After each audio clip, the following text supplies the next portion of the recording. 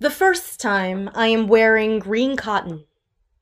The second time, black denim.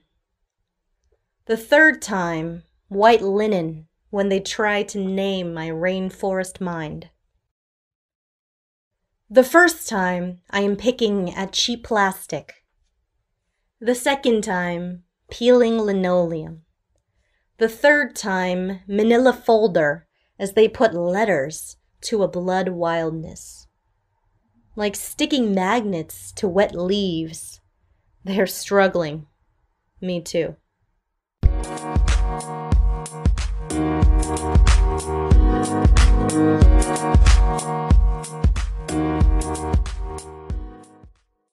Often, we overlook the power of young people to create change.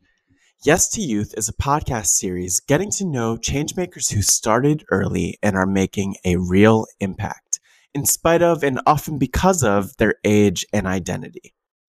Yes to Youth is presented by Let's Care in collaboration with LearnServe International, which equips high school students from diverse backgrounds with the entrepreneurial vision, tenacity, confidence, and leadership skills needed to tackle social challenges at home and abroad. I'm your host, Matt Scott. So my name is Mary. I'm currently based in New York, but I'm from Virginia. I am a techie and crisis counselor, now turned medical student, doing work in environmental justice and social equity in healthcare. I have a little tiny side hustle as a spoken word poet, and I read way too many books given the time and the hours of a week. Just as we start out, I want to just dive in and ask you a question that I know you've probably been asked many times. What pisses you off? Oh man. I think so many things in like an extractive capitalist economy, but like if I had to say one thing, I would say systems not working for the people they're supposed to work for. And I think I've tried to figure out where I can have a foot in this at any point. But with LearnServe specifically, which was a decade ago now, I answered this question by saying, I am really, really pissed off when people with rare diseases don't get treatment, even when those treatments are sitting on the shelf because it's not profitable for some pharma company. And I think that kind of ethos has followed me forever and ever. So thanks, Scott. Yeah, just to start there, what was your venture at LearnServe? I know that it was Next Gen Policy, but could you tell us more about that?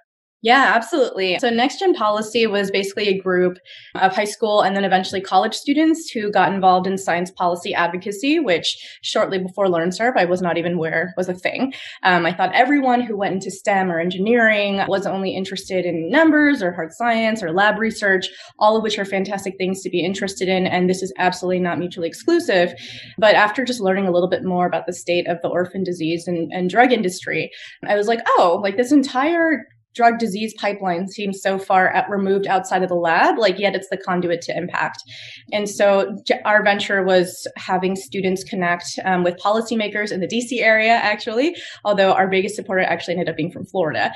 And we worked on a couple of different bills. We were successfully involved with an amendment to the Orphan Drug Disease Act that allowed companies to get on a fast track pathway and to get more government subsidies for funding for actually bringing things to market to help people.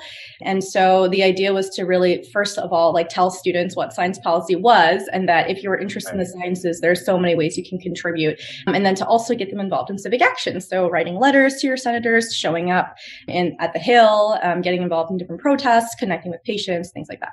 I, growing up as a high school student, knew very little about policy. I knew very little about disease, especially rare diseases, but you were very aware of those things. And so I would love to know where that spark came from. Yeah, no, absolutely. And I think this is one of the really happy stories about public school, actually. So I was in, sorry, I shouldn't say actually, there are so many fantastic public schools and we're very lucky to have them.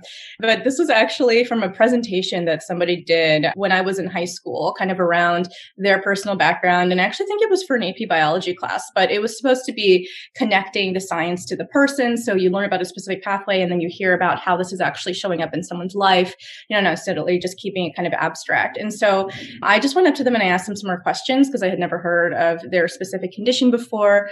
And they were like, oh, and I think at that point I was naive and I assumed, I had heard a lot of like America First rhetoric growing up. I think as a child of immigrants, it's pretty classic for that to happen. And I was like, oh, anybody who's sick in America, is going to get medical treatment. And he was like, oh, actually, there's nothing that they can really much do for me. I'm in a couple of clinical trials. And I was like, excuse me, what? And so I talked some more. I did a little bit more research just because I think from that point, and this can sound naive, but I actually think it drives still a lot of science policy, just like a genuine like unfairness. And at that point, I had been like slightly introduced to the NIH through kind of like other folks in Virginia. And I was like, there's so much research going on. I like literally found a lab dedicated to this, like what's going on? And so that was kind of my entryway. And then after that, I think it's impossible to get connected with a group that does advocacy for rare diseases and not learn about the drug development pathway. And so I learned more about all of the different phases, about the millions and millions of dollars it takes to invest in something.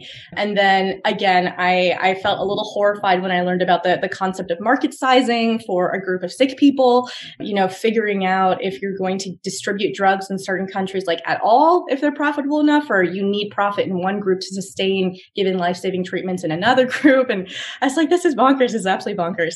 Why don't I know more about this? And why isn't this part of science curricula? Yeah. And so I think from there on out, that was kind of every time I learned something in a STEM class, which my entire high school was geared towards, I couldn't help thinking about the actual person impact. And I felt a bit of a thirst for that I didn't feel was covered in school.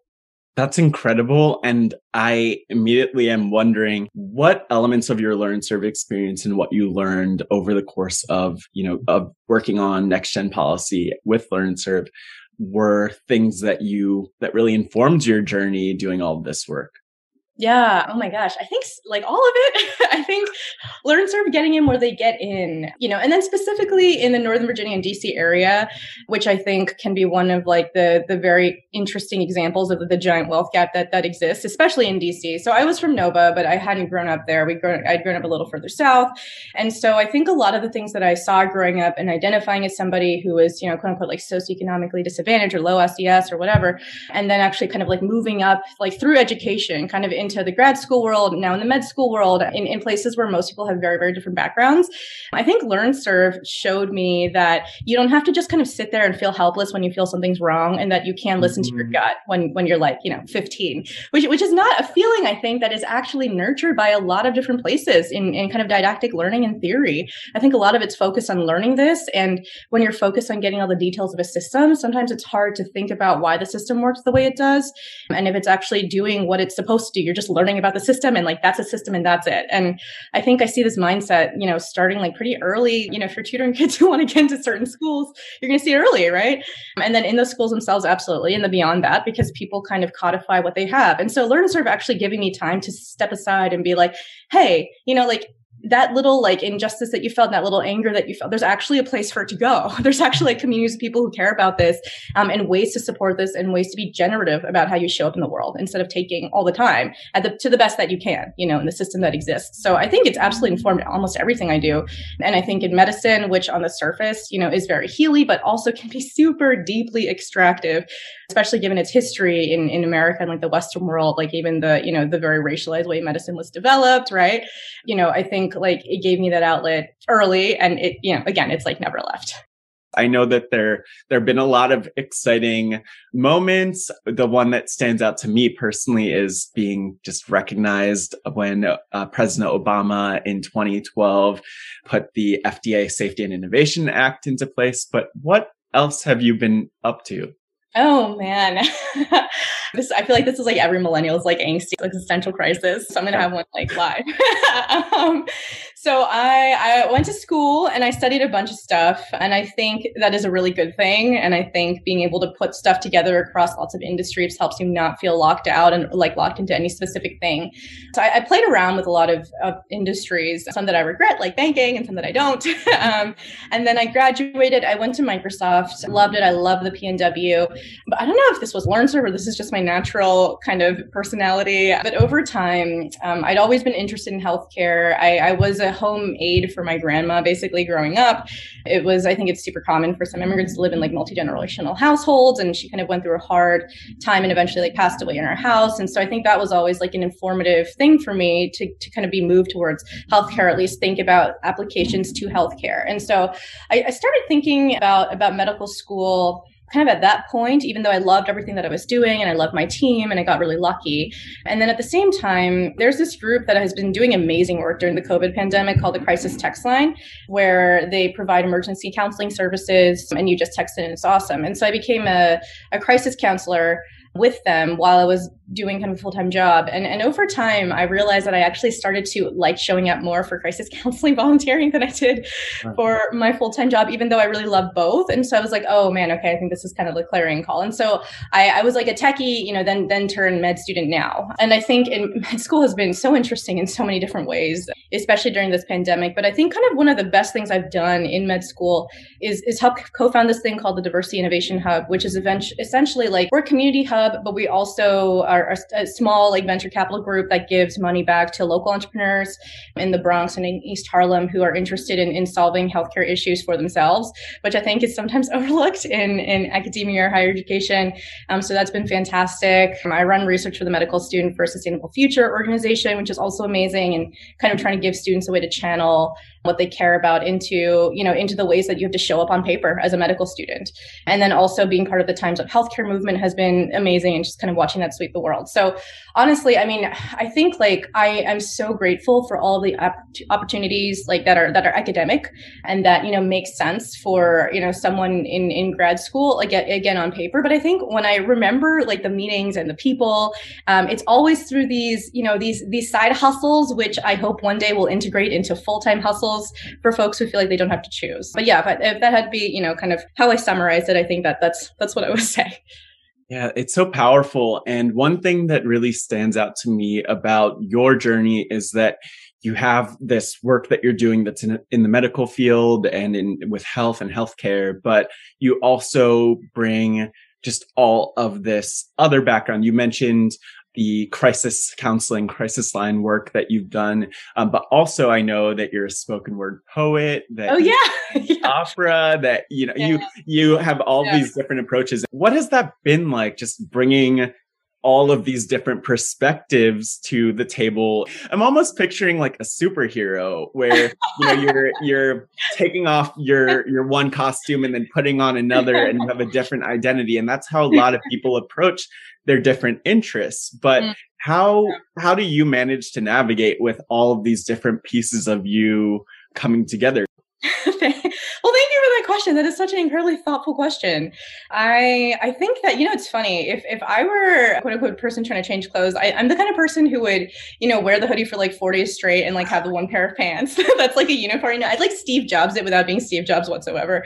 And so I think when I try to think about this, I think growing up, I'm going to make the assumption that you can perhaps relate to this, but I think there's a lot of code switching that we do in our environments and a lot of hiding kind of like certain things that you think are, going to be assumed or kind of correlated with like ideologies that, maybe might be like, not fitting in with the group at the moment or whatever like different structures of power have different norms. And I think for me, what's been really helpful is kind of thinking about my experience as like an intense strength and then thinking of kind of connections beforehand. So I think like, for example, in medicine, I think one of the most amazing ways that this showed up to me was actually, there was a patient that I met kind of the first year med school. There was like a patient scenario.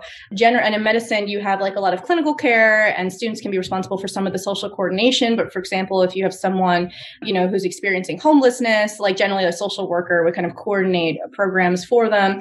You get a little bit of work on this in the free clinic, but not a ton. But I remember that that this person was really concerned about food for their children. And if they were institutionalized, like what would their kids do? And like specifically, she was like, I can't pack them a lunch. And I grew up on free lunches. colleges in Virginia, which is a little bit of a different ballgame than New York. But I was like, wait, there's like so many like state-based options that you can use, and had a conversation with the patient. And I think right then I felt like just the strength of diverse backgrounds, not just from an SES perspective or a program perspective, but in just the way that you talk to people. And I think the way that you can make people feel like, yeah, I understand if I were, walk your shoes, I'd be where you are. And we're all like that. I don't think there's much separating people, no matter your degrees or where you are. And so I think bringing that approach, especially in healthcare, which, ultimately should be about the patient at the end of the day, I think that has been helpful. And then I think the second thing is that kind of in environments that are a little bit more, shall we say, conservative, I think bringing all these interests to bear is a strength in that you can actually connect people to causes that they thought had nothing to do with them. So, for example, like environmental justice and medicine. So I'm interested in dermatology, which is arguably one of the most conservative specialties in medicine. And I think one of the things that drew me to dermatology is that, probably not surprising to hear, but that there's a huge lack of just photos in our educational materials and in kind of studies that are looking at different types of skin in terms of just people of color. And when you have to develop like actual treatment regimens that change literally on the color of someone's skin, that's one, a very tricky thing to navigate, I think, from just like a speaking perspective, but two, you need the people there. So if you can frame it as kind of the norms that make sense for clinicians. So for example, quality of clinical care, health outcomes, if we're moving into a value-based world, how you create, value for yourself with all of these populations who are underserved. Like, I think there are ways to frame that. With environmental justice, there are medical and clinical impacts of environmental justice. And if you frame it less, even though it is absolutely connected to the history of systemic racism that we have in the country, but if you connect it to, these are underserved patient populations, these are different clinical presentations that you need to be aware of from a didactic perspective and from a teaching students perspective, then I think you can speak the language sort of to introduce new concepts. And I generally, I don't think I'm the smart person in the room. I definitely don't know the most medicine. I don't know the most tech. I don't know the most anything most of the time. But I think sometimes what I generally tend to have is an ability to see across like a couple of different disciplines and to try and make a compelling argument, based on whatever I think the norm is for that group. I'm not right all the time, but I think it's been a helpful way to approach things without having to feel like I'm constantly like molting into different skins just because I don't think I'd be good at it. Like, there are people so much better at me than that. And I'll stick with like my uniform, that I wear for like most of the week during quarantine. Is there a relation between like the work that you do and the topics of your poetry? And is there a poem that stands out to you?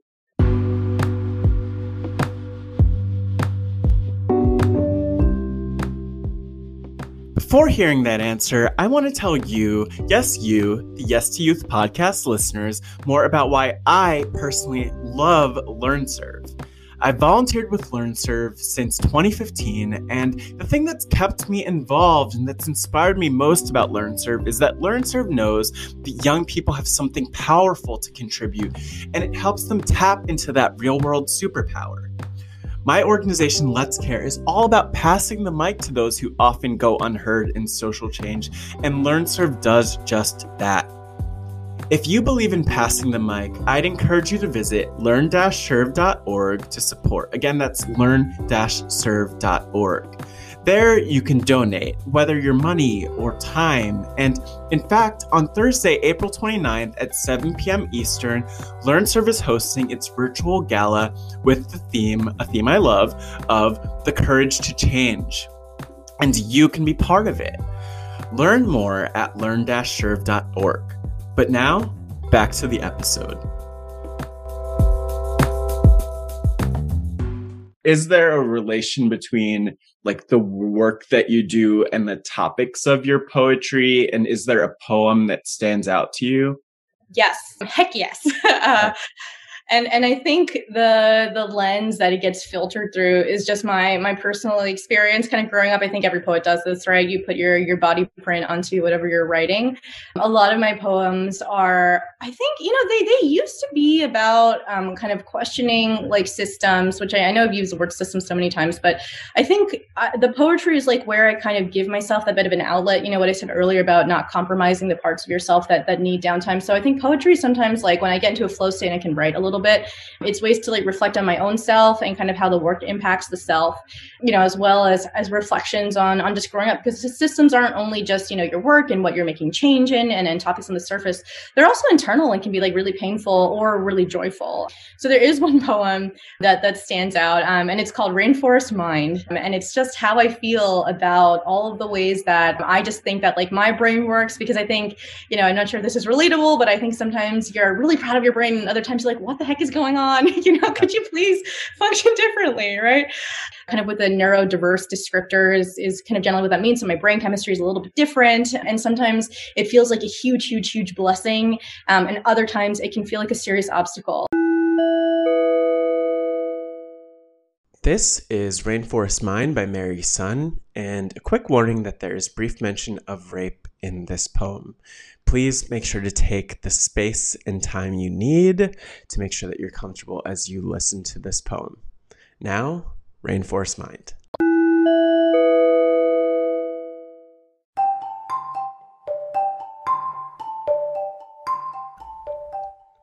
This is Rainforest Mind. The first time, I am wearing green cotton. The second time, black denim. The third time, white linen when they try to name my rainforest mind. The first time, I am picking at cheap plastic. The second time, peeling linoleum. The third time, manila folder as they put letters to a blood wildness. Like sticking magnets to wet leaves, they're struggling. Me too. Rainforest Mind is not broken, jagged capitals or Dr. Scrawl, this clueless checklist. I think that someone should tell them. Tell them that rainforests are histories.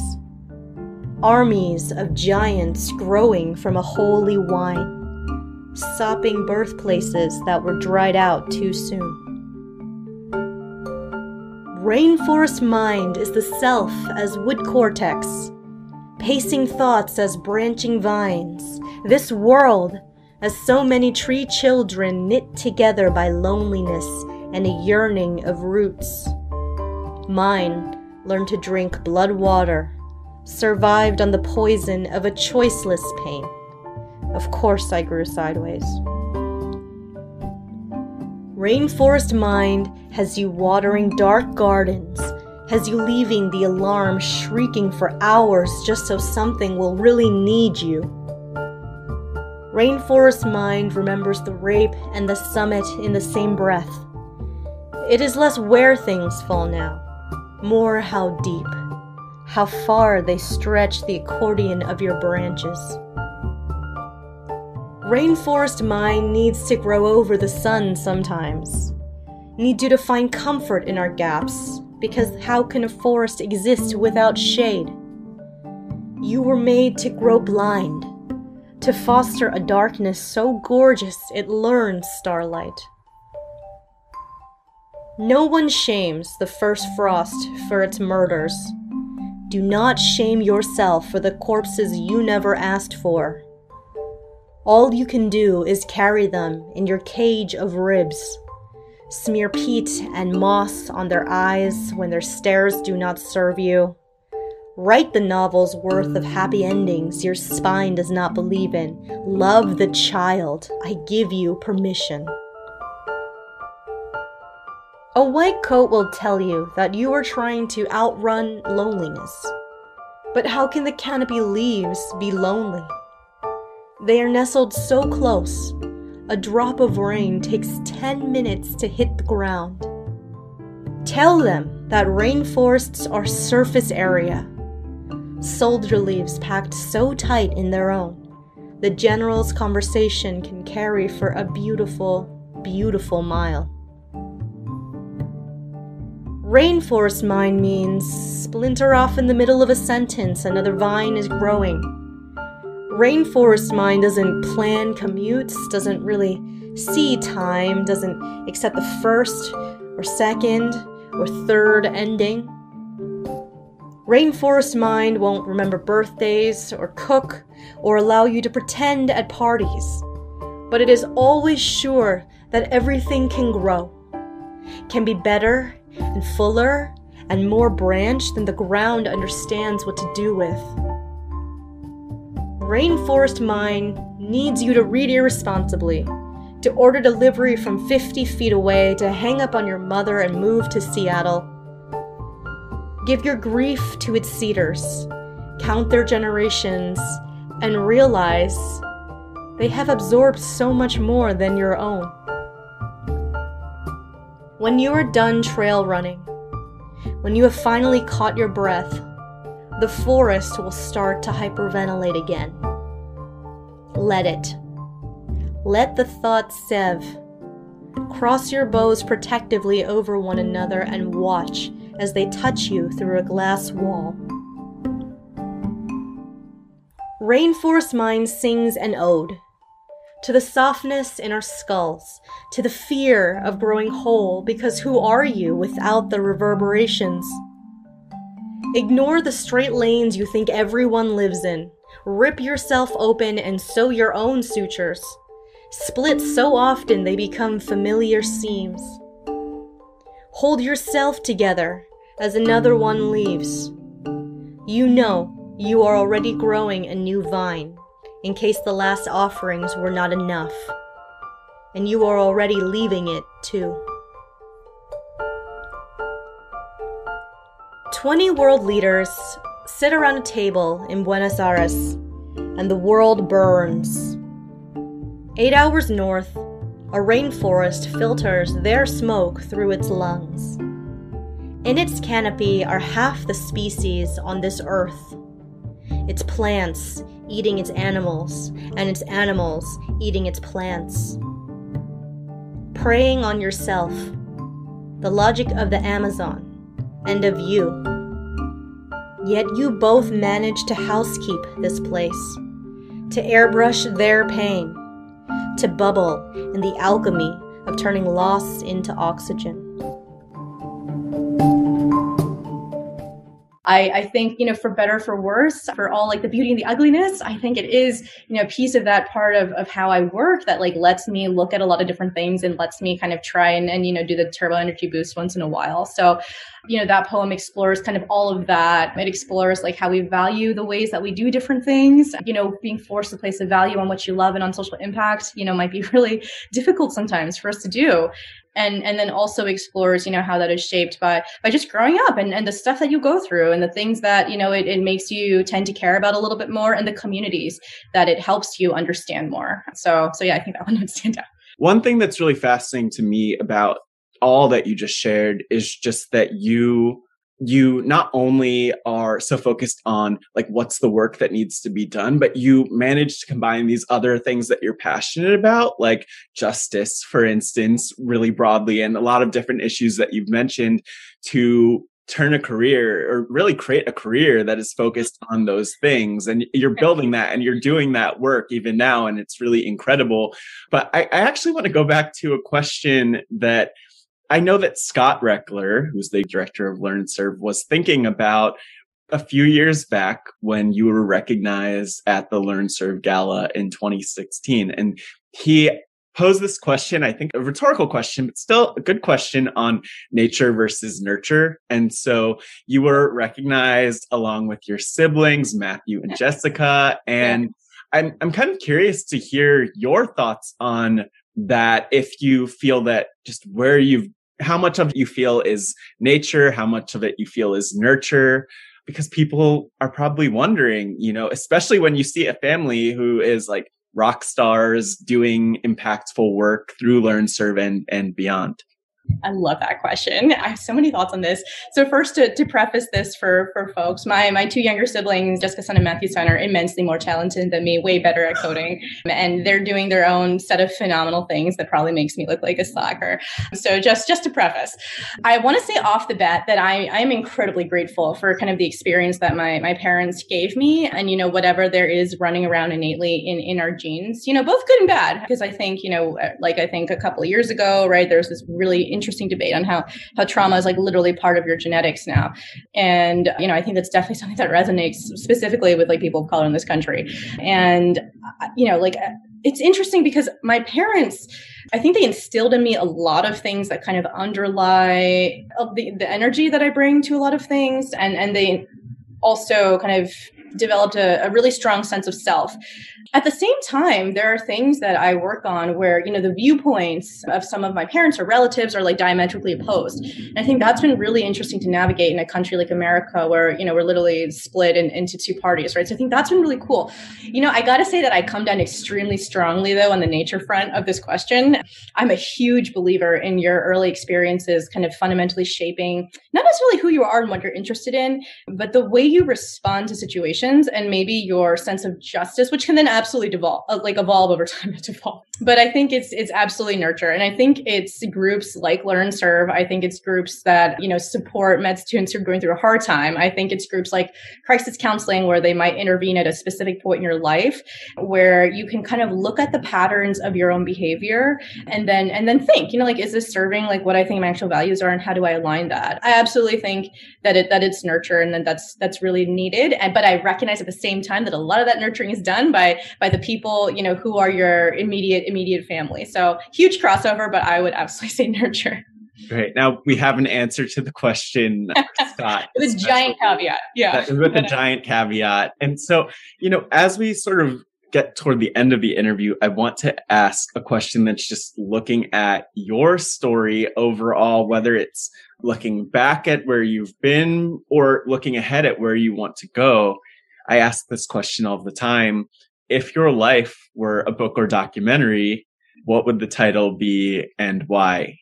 Oh, the hard-hitting questions, man. Oh my God. So I'm a giant book nerd, and I was thinking about this, realized that I do not have the finesse of so many of my favorite authors. So this is just going to be short and probably not that sweet.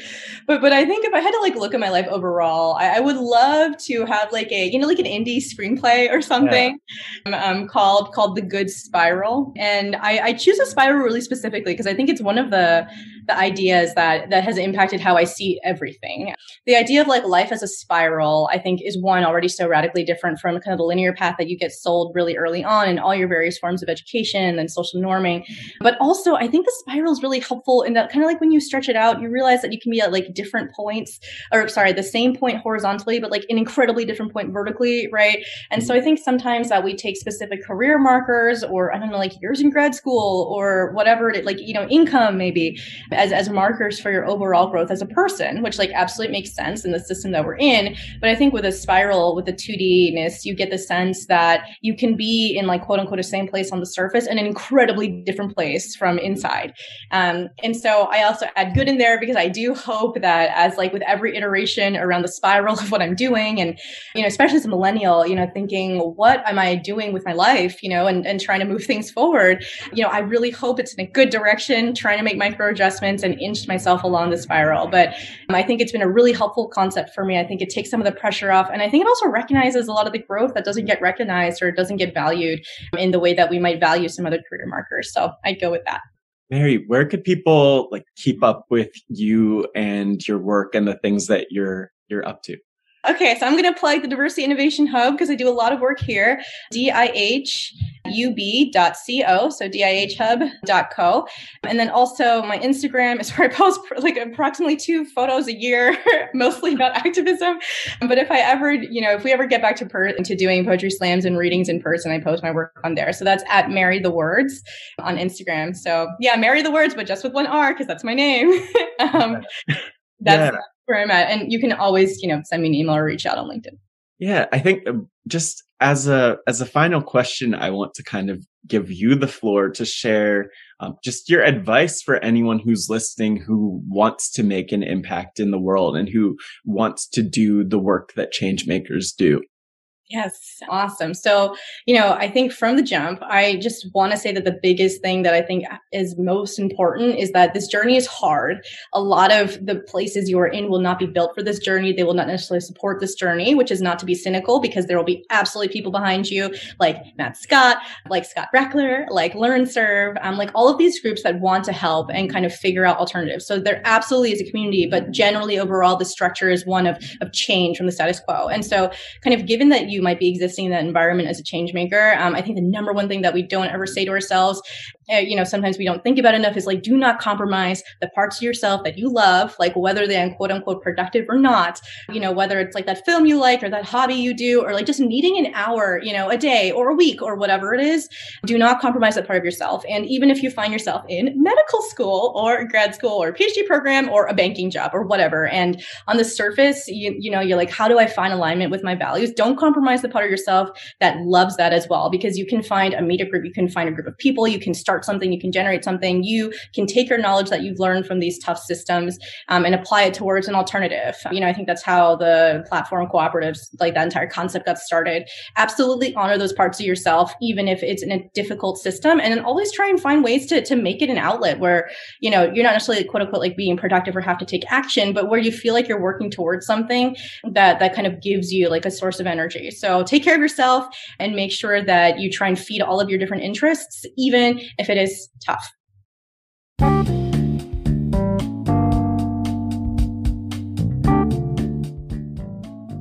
Thank you for listening to the Yes to Youth podcast, presented by Let's Care in collaboration with LearnServe International. If you have a story to share or perspective to share about a LearnServe venture or learning that resonates with you, just go to the show notes or visit anchor.fm/yes-to-youth/message. Again, that's anchor.fm/yes-to-youth/message to record a voicemail of your own. It might just end up on the podcast, and we'd love to hear from you. Thank you again for listening, and until next time, keep impacting.